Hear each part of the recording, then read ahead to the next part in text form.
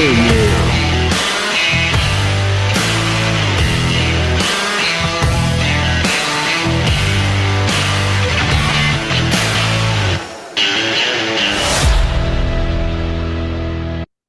I don't know how to play guitar, but I like to pretend. I am Scott. I am a heathen. I am the sober heathen. And this is another impromptu podcast, video, whatever the fork you want to call it. I'm a little bit fired up. Fired up about recovery. Fired up about what's happening to me in a couple days. It's going to be a milestone that I've never hit before. It's going to be 6 months of frickin' sobriety, and that doesn't sound like a lot to the people on the outside that don't understand addiction. 6 months ain't shit. Some people it's an eternity, and I'm one of those people that it's an eternity. I'm just trying to get a week. When I was deep into it, seemed like an impossibility. Staying, there'd be times that I would be on the couch at my grandma's house, pouring sweat, just aching all over, tossing and turning, just coming in and out of consciousness, waking up and puking until there's nothing left, and then continuing for hours to dry heave and dry heave and dry heave and dry heave. And the body just hurts. You just want to die. And I would remember looking at the clock and just be like, please just let me sleep. Please let this stop. And then like 6 hours later, how can I get some money? How can I get my truck keys to get to the frickin' store to get me some more alcohol? If it was even 6 hours, it depended on how long it took for me to feel just a smidgen better. Instead of dry heaving every 15 minutes, when I got to dry heaving every hour, not being able to keep down even fucking water. Once I got to a point where I could drink a little bit of water, I wanted to drink again. So 6 months is a big deal for me, and I'm going to enjoy every second of it. Weather's supposed to be crap, but I don't give a shit. I drink in any weather. I drink and drive in any weather. This disease doesn't give a shit. The whole reason for making this podcast, never going to say names. It's an anonymous thing. But there's somebody that I know that is I don't know him, but I know him so well. I've never met the person. I've sent him a couple messages on Facebook, and that was about it. But this dude is in a bad way, and he's not the only one. And that's why I want to do this podcast. That's why I do the social media about recovery. It's important. It's important for people to know. And I know a lot of people aren't going to listen to this that don't have some sort of investment in recovery, or at least they don't yet. It's like the first guest was Laura on the podcast, and she's Al-Anon. That is somebody who was married to somebody that was going through the disease of alcoholism. And her story is just important as everybody else that I've had on here that's gone through the addiction itself, because this is, unfortunately, you get, as a lot of diseases, it does affect your family as well. And this one appears to be something that is 100% self-inflicted. And to an extent it is. But as the big book talks about it, it is an allergy of the body. And I went to see a counselor yesterday, and he really was driving home the allergy of the body that not everybody has, as Bill W. talks about in the big book of AA. It's an allergy of the body. People who are not alcoholic don't have this allergy. And this allergy is, once you take alcohol in, you cannot stop, essentially is what it is. I do believe that I had a choice earlier on in my drinking days. In my early 20s, I could stop if I needed to. But a lot of times I still didn't. I overshot almost from go. And I overshot from, 2004 when I turned 21, 2003, whatever it was. I overshot all the way up until, realistically 7 months or 6 months ago. But it's a progressive disease. It progressively got worse and worse and worse and worse the farther I went along. And the consequences didn't stop me. In 2008, I rolled my car. And if you listen to my story, I talked about some of this, so I'm going to try not to rehash for those who actually listen to this on a regular basis. But I rolled my car into smithereens. I didn't recognize it when I went to get my stuff out of it. That stopped me for just a short period of time. And I got right back into drinking, but I just stopped driving as much. I had a good friend of mine that he was single and I was single, and he would pick me up and he wouldn't drink and drive my drunk ass around, and we'd try to pick up women. We were terrible at it. Um, but alcohol made me think that I was pretty good at it. But anyway, so then in 2018, I got my second OWI, ended up in jail, ended a marriage, and jail sucked. I had to spend 5 weekends as part of my sentence, which I mean, people that have been to jail that are real badasses. Let's put the quote fingers up there. Oh, for real, 5 weekends ain't shit. There's people out there that be like, oh, I could do a county year standing on my head. Well, you know what? That's not something you put on your fucking resume. That's not something to be proud of. Spending a weekend in jail sucks. I don't care who you are. And if you want to pretend that it's fun and that you're in there with your people, well, then you have more issues that you need to work on than just being in jail. So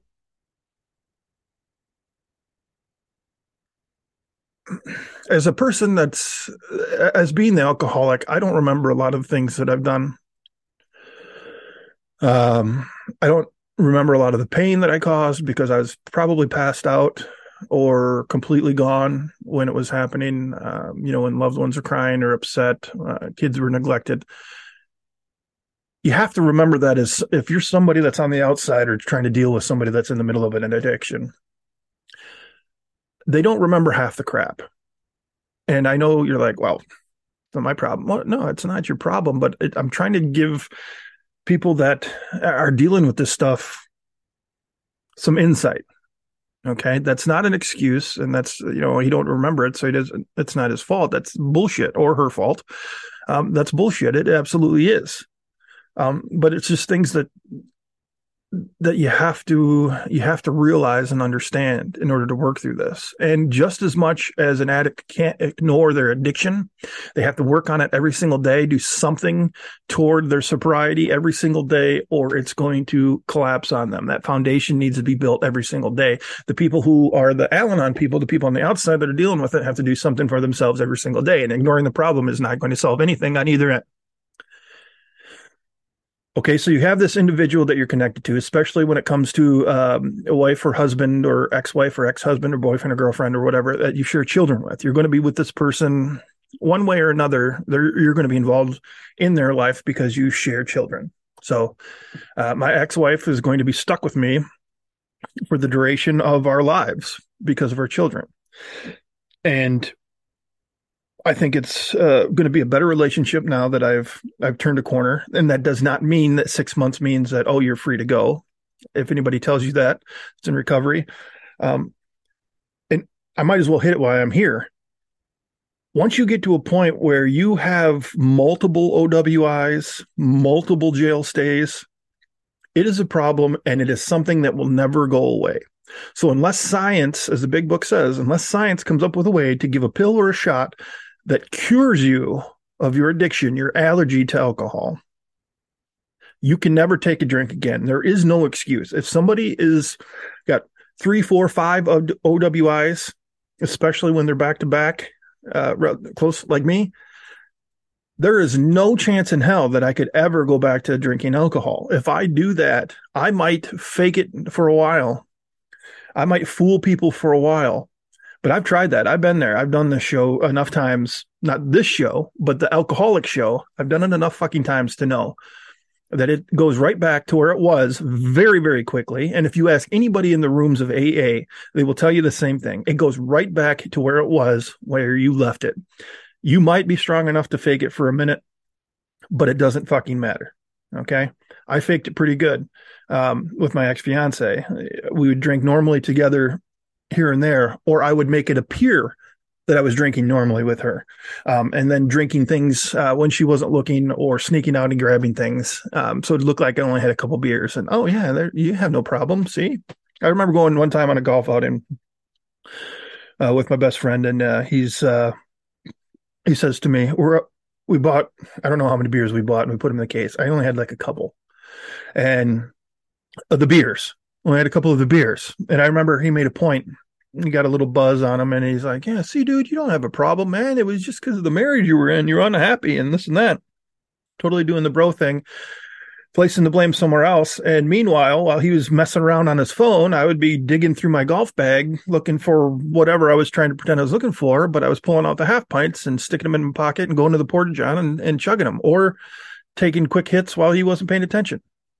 That is the disease. That is where it's going to be for me for the rest of my life if I go back to alcohol. So what do you do? And I've mentioned this before, but it's worth mentioning again. What do you do if you have somebody that's in your family that you cannot get away from? Okay. So that's a parent, your co-parent. That's somebody you can't get away from. There are some parents that cut their people out completely when they're in addiction and they throw them to the curb. I guess if you're going to do that as a parent, that's your choice. And sometimes that needs to happen. So it's not for me to make that call. But when you have family members or somebody that you're cared about or you're tied to through children, there are things that you're going to have to deal with. And one of the most important things that I think that you need to realize, and I've said it before, you need to cut them off. Don't cut them out. So if you are parents of an individual that is racking up the OWIs and the jail stays because of alcohol, if you want to help them out, the best thing that you can do is go and buy them a cart of groceries if you want them to eat, if they say they're hungry. If they need gas in their car, the best thing you can do is hop in with them and go pay for it at the gas station. At any time that you have an alcoholic that has not shown any strength in sobriety or length of sobriety, you hand them cash, you are handing them the next drink. Now, they should be adults and they should be able to understand that, hey, look, you're doing something kind for them. But it doesn't matter about adults. It doesn't matter about the love that they're supposed to have for their kids or you or whatever. That isn't in the forefront of their mind. That love is still there. It's as strong as it ever was. For my ex-fiance, I love her as much today as I loved her before I got back into drinking, when I was on probation and couldn't drink, even though I still did, and had some close calls. But, I was mostly sober when I asked her to marry me. I loved her with all my heart. I love her with all my heart right now in this very moment. None of that fucking changed. I love my kids with all my heart. That never changed. But the obsession that comes with addiction takes over. And it sounds like you're like, how, that doesn't make any sense. How can you love somebody with all your heart? Well, you're not dealing with the addiction. The addiction is in the forefront. Okay. I could make the decision. I remember when my kids would come over on the weekends, I'd get them every other weekend, and I would make the decision and I would tell myself, no, you're not going to drink. No, you're not going to go to the store. You have an excuse to go to the store right now. You're not going to go because you go drink. But the moment that the opportunity ends up happening, whether I create it or it's just like, hey, can you go do this? Sure. The moment you get away from that house, that disease is like, whoosh, party store. Get there, go there first, get it done, hide the alcohol so you can get the drink. Your main objective, I just hit this, your main objective as an alcoholic is to get that drink and protect it. That's why you make up things like I did. You make up things like you're tripping over a cat and trying to make people think that you have some sort of brain damage or brain malfunction going on. That's sick. That is sick. Because I was sick. Very sick. And the people that are going through this stuff, they are sick and they need help.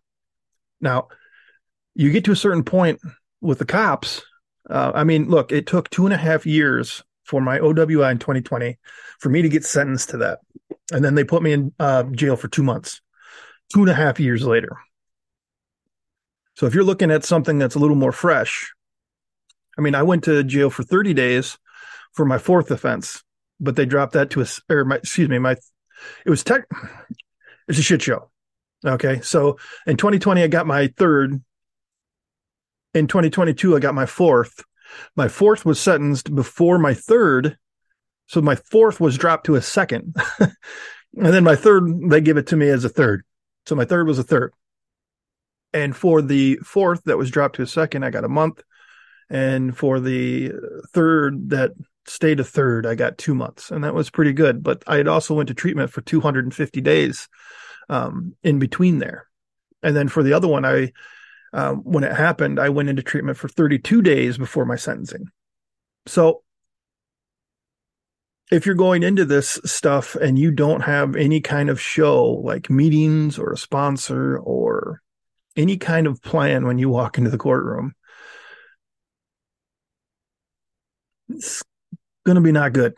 I'm not trying to scare anybody, but fear sometimes is helpful. Um, Obviously, it didn't stop me. I knew I hadn't been sentenced for my third one yet, and I was passed out in my truck drinking and got my fourth OWI. That didn't stop me. So I guess the meat and potatoes of this whole thing is they still do love the people that they say they love. That is true. If they were capable of showing love in their sobriety or their sober times, whether it was minimal or not, if they were actually capable of showing you love and you could actually truly feel it and believe that it was authentic in the sober times, then I can say with some confidence, speaking for myself, I guess is where I need to stick. In my sober times, when I told my kids and my ex-fiance, when I told them that I loved them, it was sincere and it was authentic, and I meant it every single time. But evidence would suggest otherwise when they come back from going wherever and they find you passed out in the basement or in bed or on the couch. I kind of started to talk about too, if you were somebody that's going through this with somebody from your family or through co-parenting, you can't just ignore it. You can't just not talk about it. If you don't want to go to a meeting because you're embarrassed, well, I can tell you this, okay, and you're going to do what you're going to do anyway, but I can tell you that there is zero reason to be embarrassed. I know walking in my early meetings, I looked around and I looked at these people that were in these meetings. I'm like, I ain't like these people. This ain't me. Well, guess what? I was exactly like those people. Going into an Al-Anon meeting and hear other people talk about what they've gone through. Sometimes you're going to hear people that say, yeah, we've been through this and we cut them off and we're done and we're never talking to them again. And then you're going to hear people come in there and say, yeah, they're back in our lives. We're skeptical, but we're cautiously optimistic. And then you're going to hear people that are like, we are so glad that we did what we did and we are at where we are at. We love this individual. It was tough. That's why we're here. We want to share our story and give you some positive, show you that there is potential for some sort of positivity. The worst thing an addict can do, and the worst thing that somebody that is dealing with an addict or alcoholic, is to not talk about it. The opposite of addiction is connection. And just because you don't have the addiction, that does not mean that you don't need connection. Okay. Don't be afraid to ask questions of people that have been there and done that. My email is scott@thesoberheathen.com. It's coachmac81@yahoo.com is the personal one. My phone number is listed in the various places. My Facebook is always open. Twitter's always open. Send me a message. If you know somebody, give my information to them and I will tell them not what they want to hear, but what they need to hear. And I'll be as brutally honest as I possibly can. And I know other people that will share their stories too. There's a lot of help out there. You don't have to go through addiction alone, and you don't have to go through dealing with somebody in addiction alone.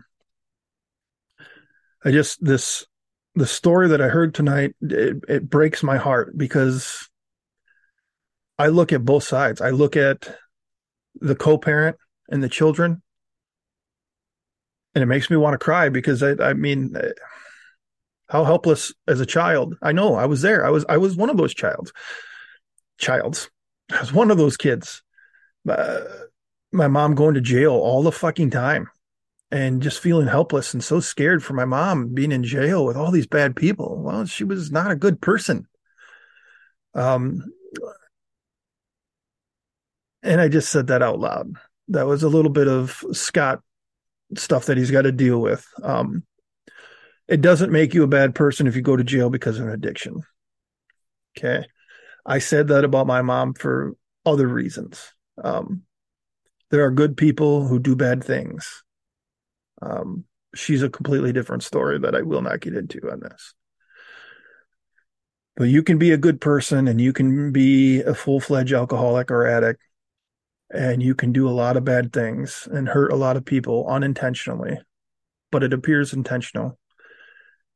You're not a bad person if you go to jail. You're not a bad person if you're an alcoholic, and you're not a bad person if you're an addict. You could be. Think about how this person was in their sober times. That person is still in there. They're just buried under a bunch of bullshit.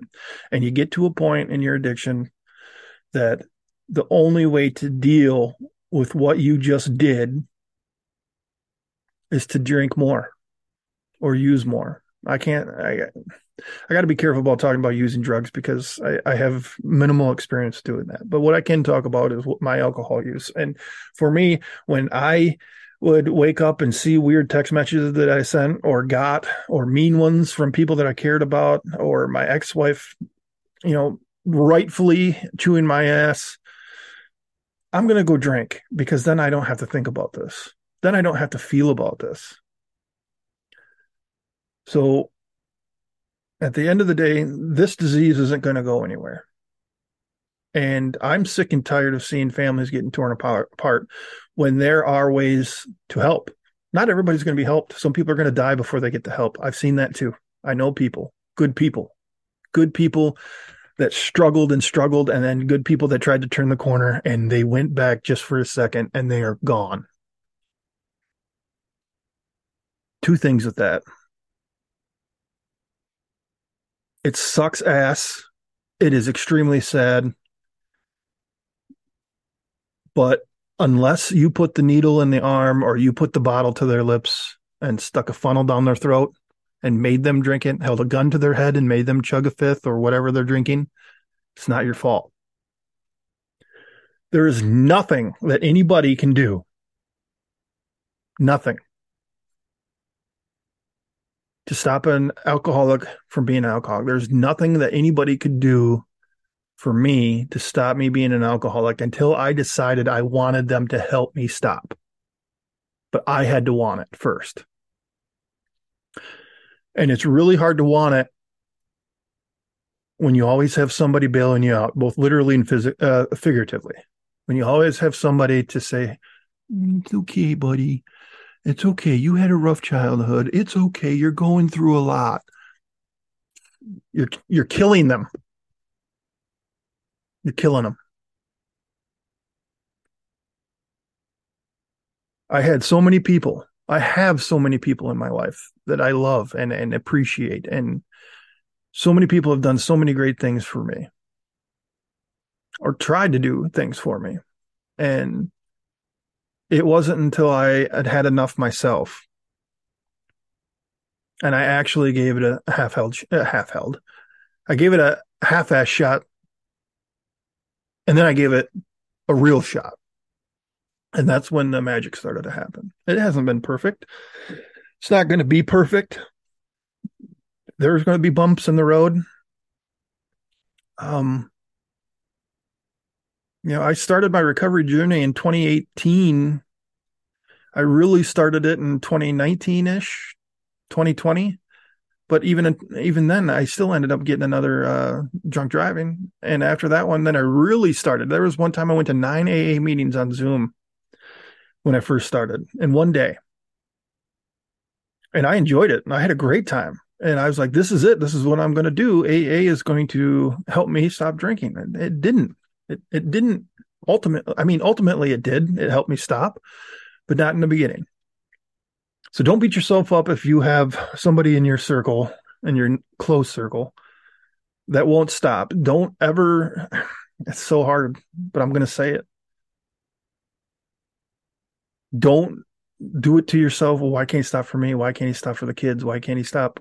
And I say he or she, why can't they stop for the kids? Why can't they stop for me? Why can't they stop for their job? They're not going to stop for any of those things until they want it for themselves. And it sounds like a selfish addiction, which it is. And then it sounds selfish for them to say that. But if you don't give a fuck about yourself,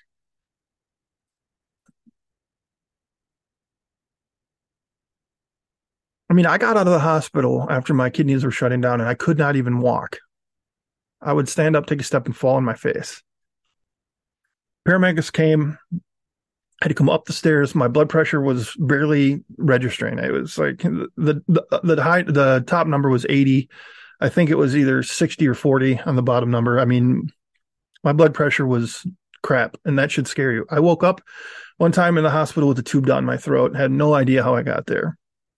Didn't know if I had hurt my grandmother. Had no idea what was going on. Signed myself out AMA as soon as I could and went right back to drinking.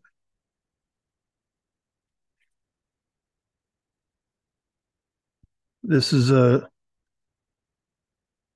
this void that it creates. And again, I'm going to use my silly acronyms because fuck it, it's my podcast. The disease is vicious, insidious, it's obsessive, and it won't stop until they're ready to stop. So don't hang that on your shoulders. These people that keep going back and you can't understand it, they don't understand it. So the best you can do is talk. That's what you can do for yourself. If you are in addiction and you don't know what to do, if you're not willing to reach out to somebody like me, even if you don't want to talk to me, even if you're like, man, you're ugly and can't read good, I'm not going to talk to you. I can send you to somebody else. I'm not going to take offense to it. But I do this podcast because I'm sick of seeing people go through this shit, families and the alcoholics. I'm sick of it.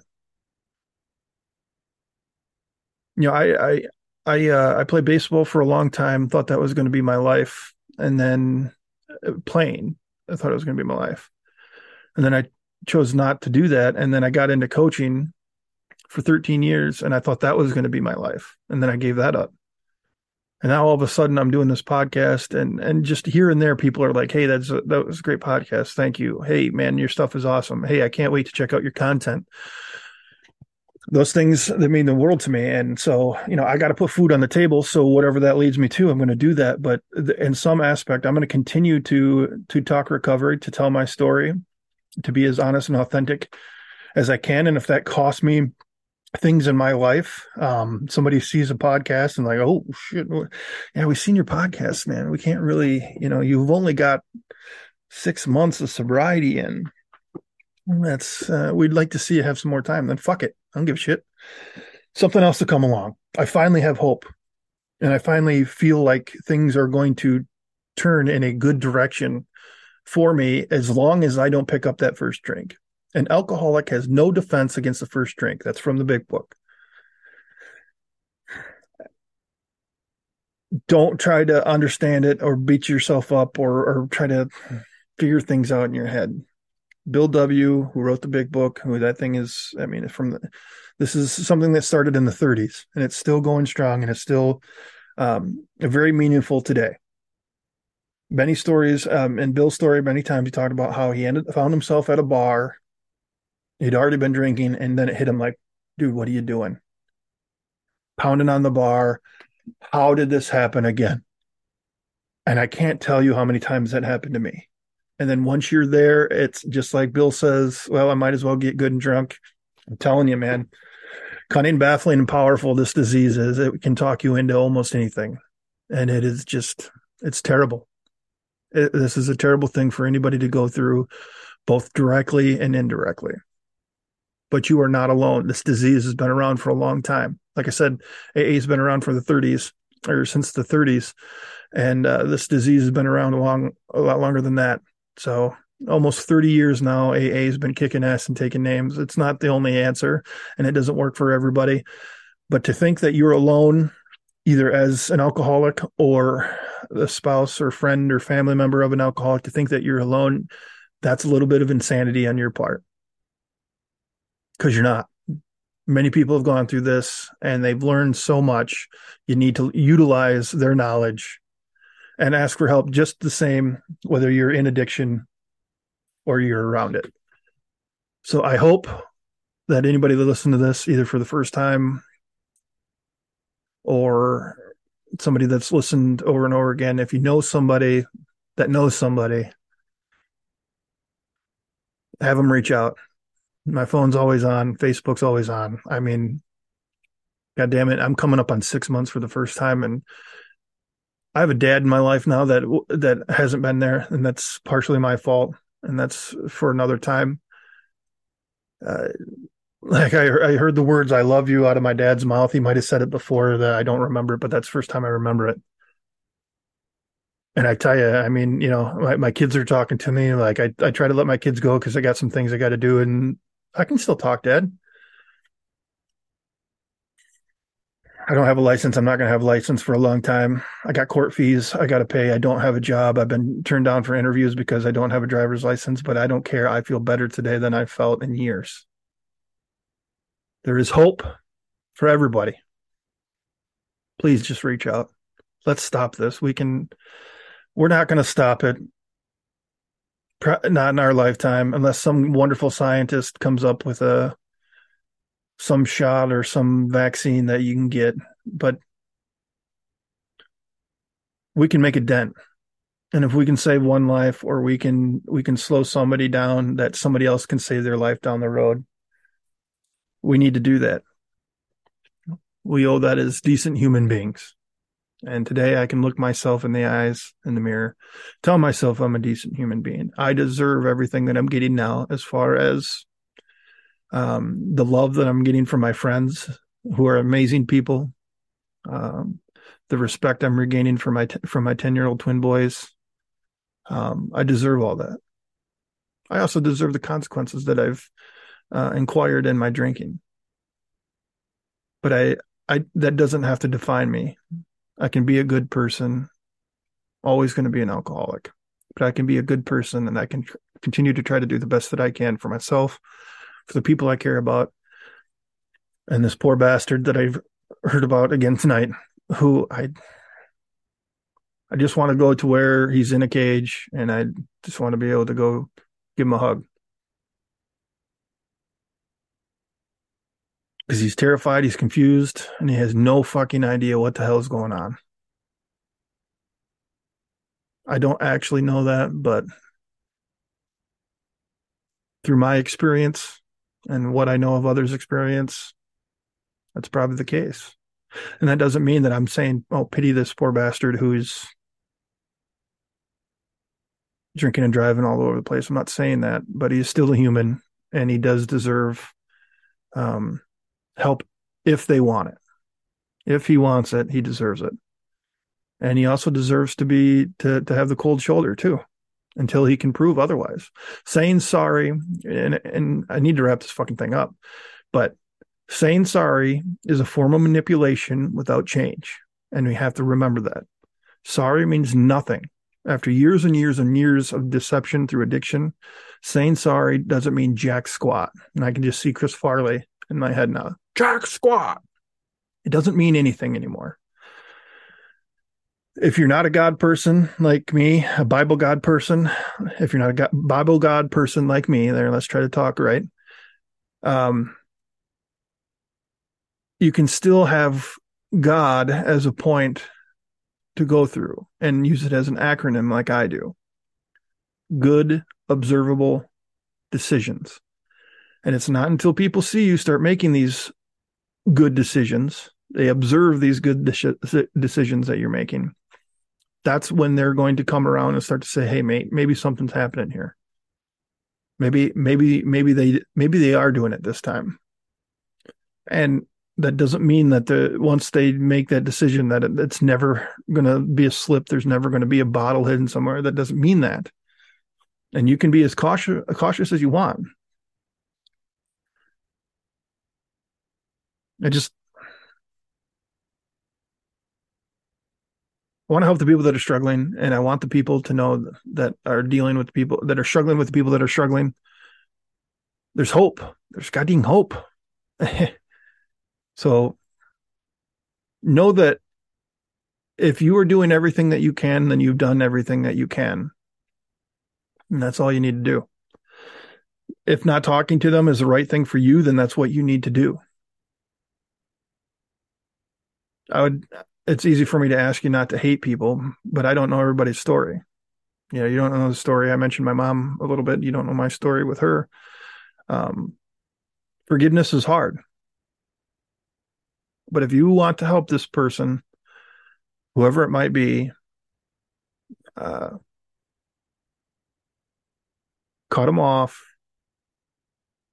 Don't cut them out unless you have to. So you're not alone. There's hope. That's the main gist of this podcast.